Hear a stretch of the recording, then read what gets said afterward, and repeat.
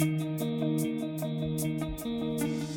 everyone, and welcome to Season 3 of the Infinite Capacity Podcast. I'm your host, Andrea Morton, here to give you world-class life coaching tips, tools, and strategies that are especially helpful for moms in midlife, and also to share the fascinating stories of incredible, inspiring women just like you who are doing the work to find their purpose and fulfill their potential. Now, let's get started with this week's episode.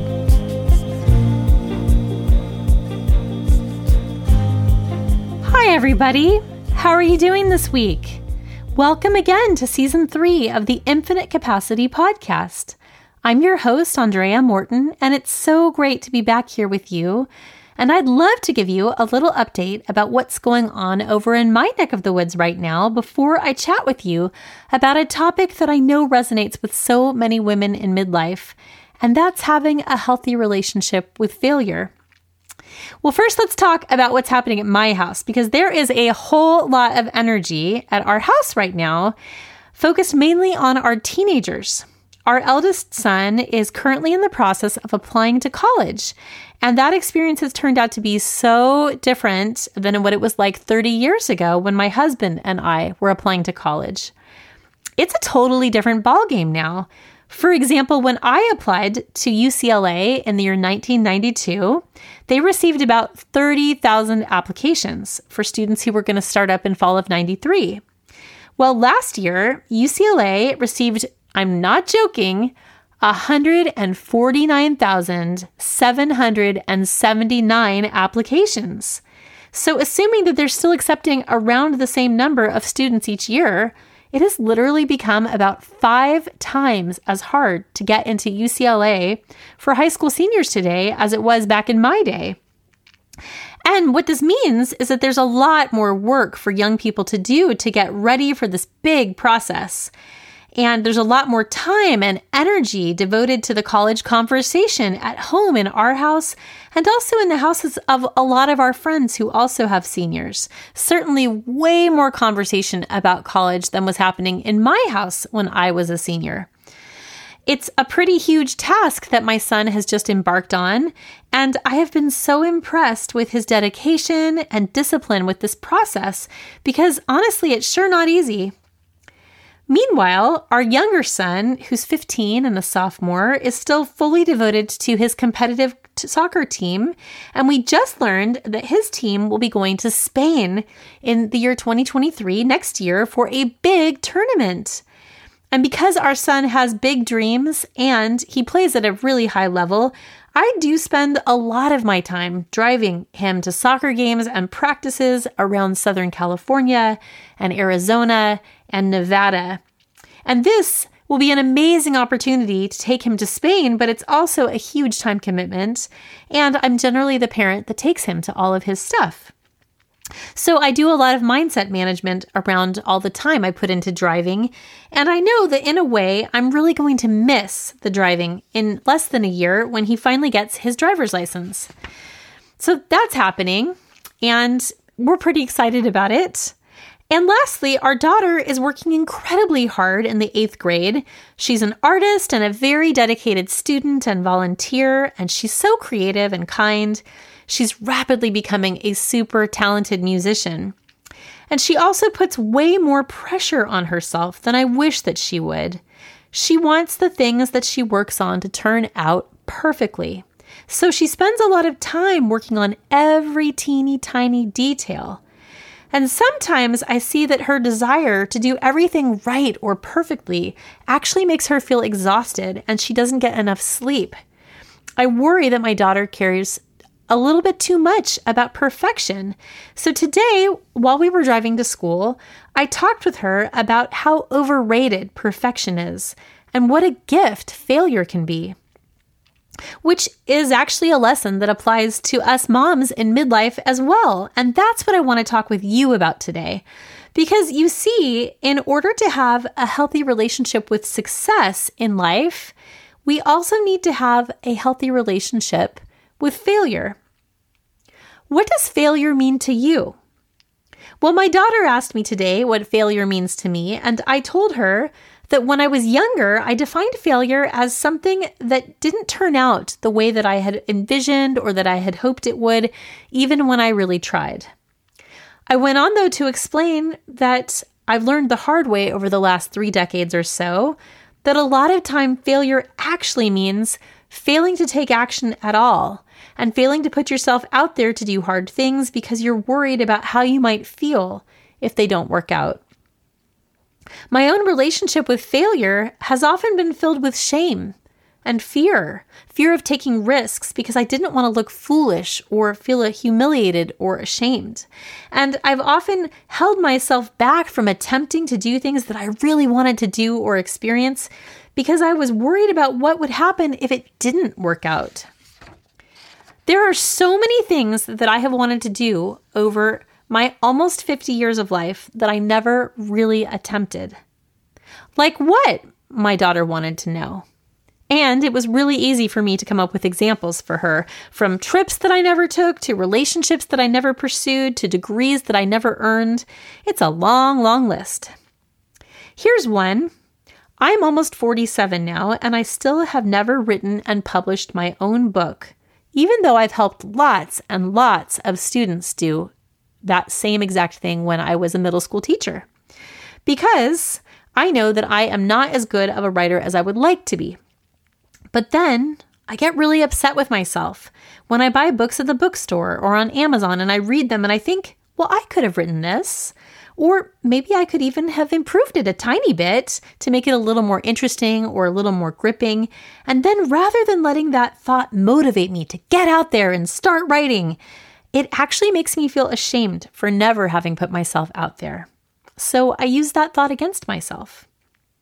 I've also never learned how to play the guitar, even though I have wanted to do so since I was in my early 20s. So it's been over 25 years now that I have wanted to play the guitar, and yet I've never gone for it. I have access to a guitar. In fact, there's one sitting on my desk staring at me at this very moment. So what is the thing that keeps me from working on guitar patiently day in and day out? Well, I believe that it is still this massive underlying fear of failure. I believe that somewhere deep down, I'm still worried about failing in front of other people.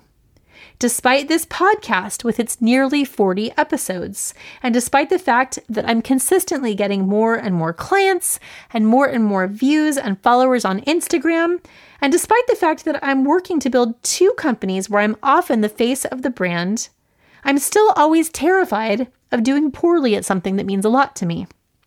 So instead, I've spent years doing what's known in the coaching field as failing in advance. Instead of putting in that time and practicing and putting myself out there to play the guitar, I've surrounded myself with friends and even lovers who are musicians, and I enjoyed their musicality, their risk-taking, their success. I've basked in their glow. My husband, for example, is a wonderful musician, and yes, when he plays, I totally glow. Now, we do this too as mothers. It's funny how having kids suddenly gives some of us the permission that maybe we were subconsciously looking for to step back and stop focusing on our own lives and our own risk-taking and potential failures so that we can focus instead upon raising great children. I have been both a stay-at-home mom, a working mom, and a work-from-home mom over the last 17 years. During this time, my children have always been, by far, the most important priority for me, the rock or the anchor upon which I base nearly every decision that I make. When my husband asks, "Do you want to go on this trip?" Or "Do you want to see this band?" Or "Go to that movie?" Or really do anything at all, my first thought for 17 years has been, well, what are the kids going to be doing? Who will watch them? Or how will this decision affect our kids? Which doesn't mean that we don't do those things. We often do, but I always think about them first. Being a dedicated mom who also wants to have a career of her own has been a balancing act for sure. I'll bet there are a lot of working moms and stay-at-home moms who can relate to how challenging it can be to make time and space for your own passions or your own work when you have a lot of humans in your life and your home who are depending on you to meet their basic needs. Because even when you're tired or sick or you have a huge deadline looming, somebody still needs to drive the kids to school and pick them up and make sure that they have healthy food to eat and hopefully give them lots of love and support. I am always thinking about my 3 kids in some way. And honestly, it is so much easier for me to fight for opportunities and happiness and health and joy for each of them than it is for me to think about those same things for myself. As I mentioned, the whole basking in their glow thing is real for moms. This week, I have been elbow deep, for example, in a huge organizing project where I am sorting through 17 years of saved treasures and mementos to make one big box for each of my 3 kids. So these 3 boxes that I'm working on contain all of the most important memories and, artwork from their childhood. I've been saving stuff for them since they were babies. This is the first time I have ever weeded through all of the stuff I've been saving and separated it out into 3 different units. The process of organizing their stuff has been so much fun, mostly because it's brought back to mind countless pieces of their cute little drawings, their photographs, tiny gifts they made for us throughout the years, their schoolwork, and even things like the letters they put under their pillows for the Tooth Fairy or their notes to Santa. I have loved seeing their evolution. The evolution of their unique lives takes shape inside of these boxes.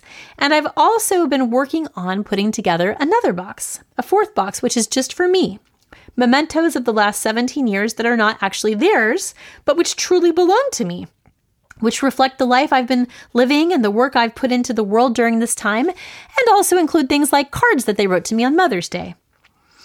Well, it turns out that my box of special treasures is a lot less full than theirs. And my life seems to have been so busy with each of them that when you take away the creativity and the energy and the fun and the excitement that they add to the mix, my own life as a woman in midlife, apart from my family, has a whole lot less to show for it than what I would ever have imagined that it would have. One of the things I discovered this week to put inside of my own memento box was my college application essay, which I wrote in the fall of 1992. And I shared it last night at dinner with our family, and my eldest son in particular found it very interesting because he's currently working on writing his own personal statement for the colleges. For me, the experience of reading this essay out loud to my family, all about what my own goals and dreams were at the age of 17, was really fun, but it was also a little bit disheartening. I had planned to have a career in international relations and law, with a life that was full of music on the side.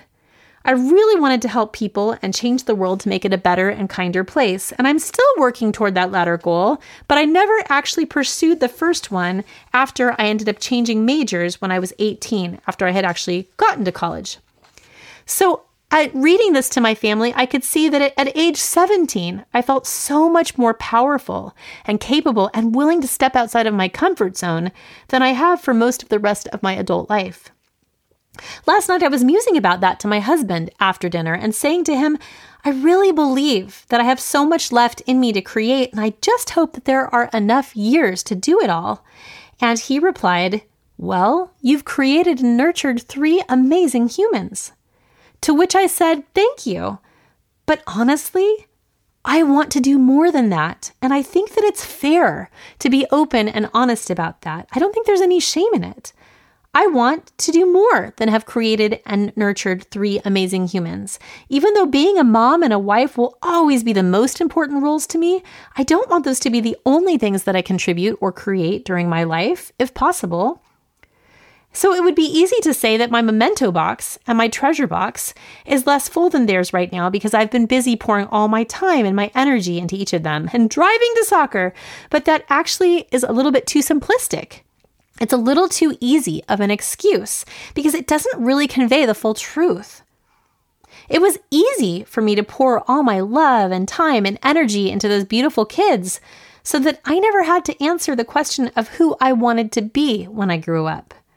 And it was easy for me to lavish them with all of my time and attention so that I never had to experience the pain of trying new things and risking failure. I didn't have to put myself out there into the world to risk getting rejected.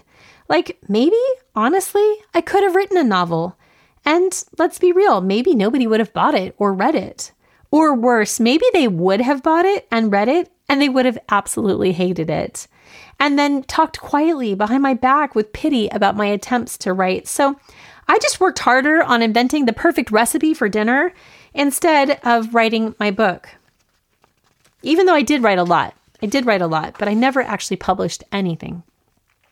Or maybe I could have taught myself to play the guitar by watching YouTube, and my family would probably have laughed at me, and my husband might have laughed gently because he knows I probably don't have any real talent at it, and then I would probably likely become the butt of family dinner table jokes by my teenagers. One time, for an anniversary when we were younger, I actually did write and record a song for my husband, which I thought was a pretty romantic gesture. And he listened to it one time and then he never listened to it again.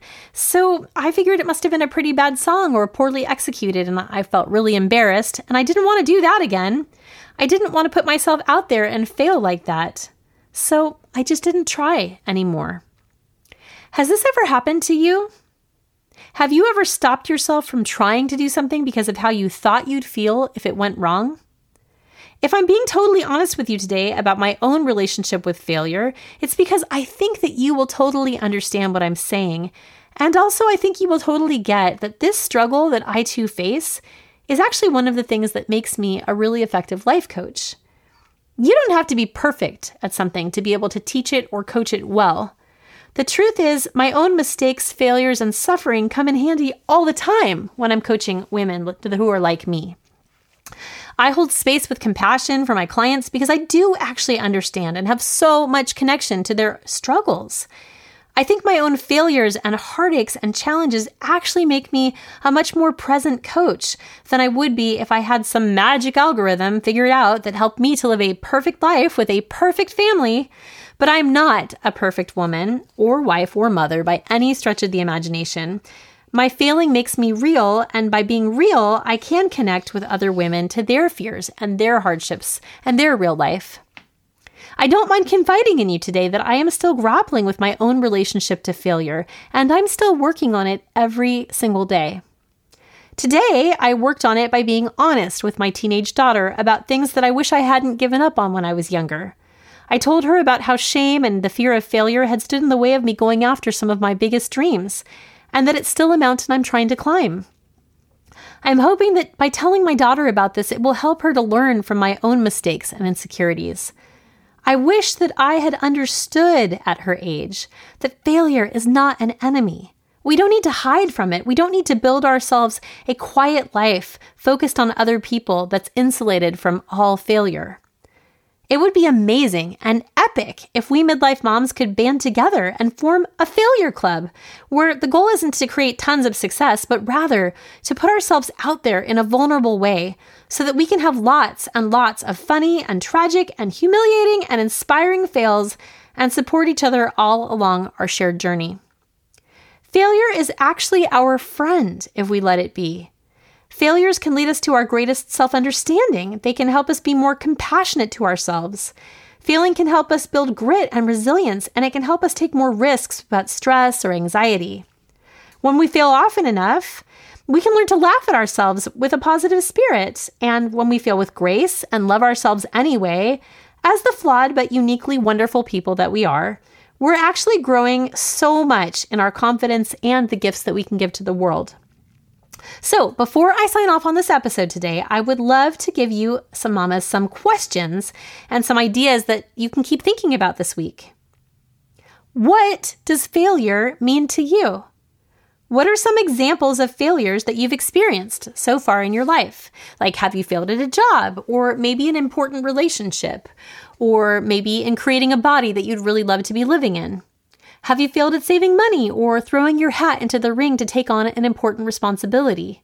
Have you failed at having a crucial conversation that you've known for years you really need to have?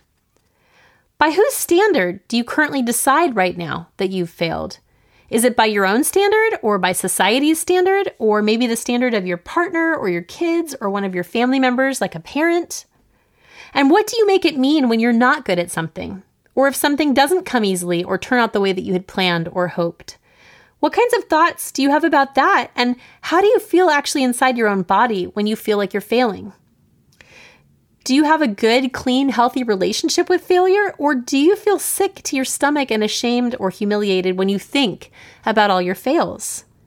What do you think is your current level of resilience or grit? What do you tend to do or not do when you feel like you're failing?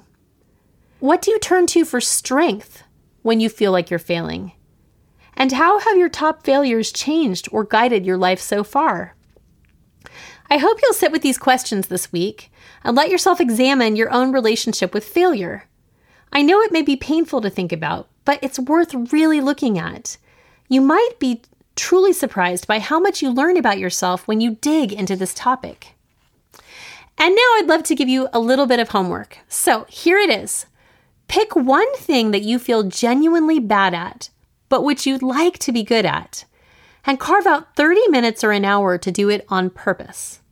Or you can even carve out just 5 minutes if that's all the time you've got. Now allow yourself to do the thing and fail at it with no self-judgment, and then celebrate. Celebrate your fail. Dance, my friends, because it means that you actually tried. Last week, at nearly 47 years old, I took the first swimming lesson that I've had since I was a tiny girl. And the swim instructor who normally works with little children helped me work on breathing in a pattern and adjusting my stroke, and I was absolutely not great at it. I choked on the pool water more than once, and other younger swimmers were looking at me sputtering and trying, and clearly the instructor and I have a long path ahead of us. But failing at swimming well in front of the instructor was actually kind of fun once I got out of my own head. And I actually enjoyed it a lot more than I expected to. So I hope that you have a lot of fails this week, but also a lot of fun. And if you get a chance, please reach out on Instagram to let me know what you're working on. And that's what I've got for you this week. If you enjoyed this podcast, please consider subscribing and also sharing it with a friend who you think might connect to what we've been chatting about today. And if you have an extra moment, please consider leaving a 5-star review for the Infinite Capacity podcast on Apple Podcasts or your favorite podcasting platform. Because the more reviews we get, the more likely it is that this podcast will be heard widely by women around the world just like us, women in midlife who are pushing their boundaries to find out just how much they are capable of. If you'd like to know more about working with me, Andrea Morton, you can visit my website, www.thinktotthrivecoaching.com, or consider joining our amazing low-cost coaching collective for women, Growth and Grace. You can find details for both of those in my Instagram page, which is @ThinkToThriveCoaching, and you can also watch some of my reels there, which are chock full of my many, many fails. I wish you an amazing day, and I look forward to seeing you again soon here at the Infinite Capacity Podcast. Our episodes come out a couple times a month on Tuesdays. I'm looking forward to seeing you next time.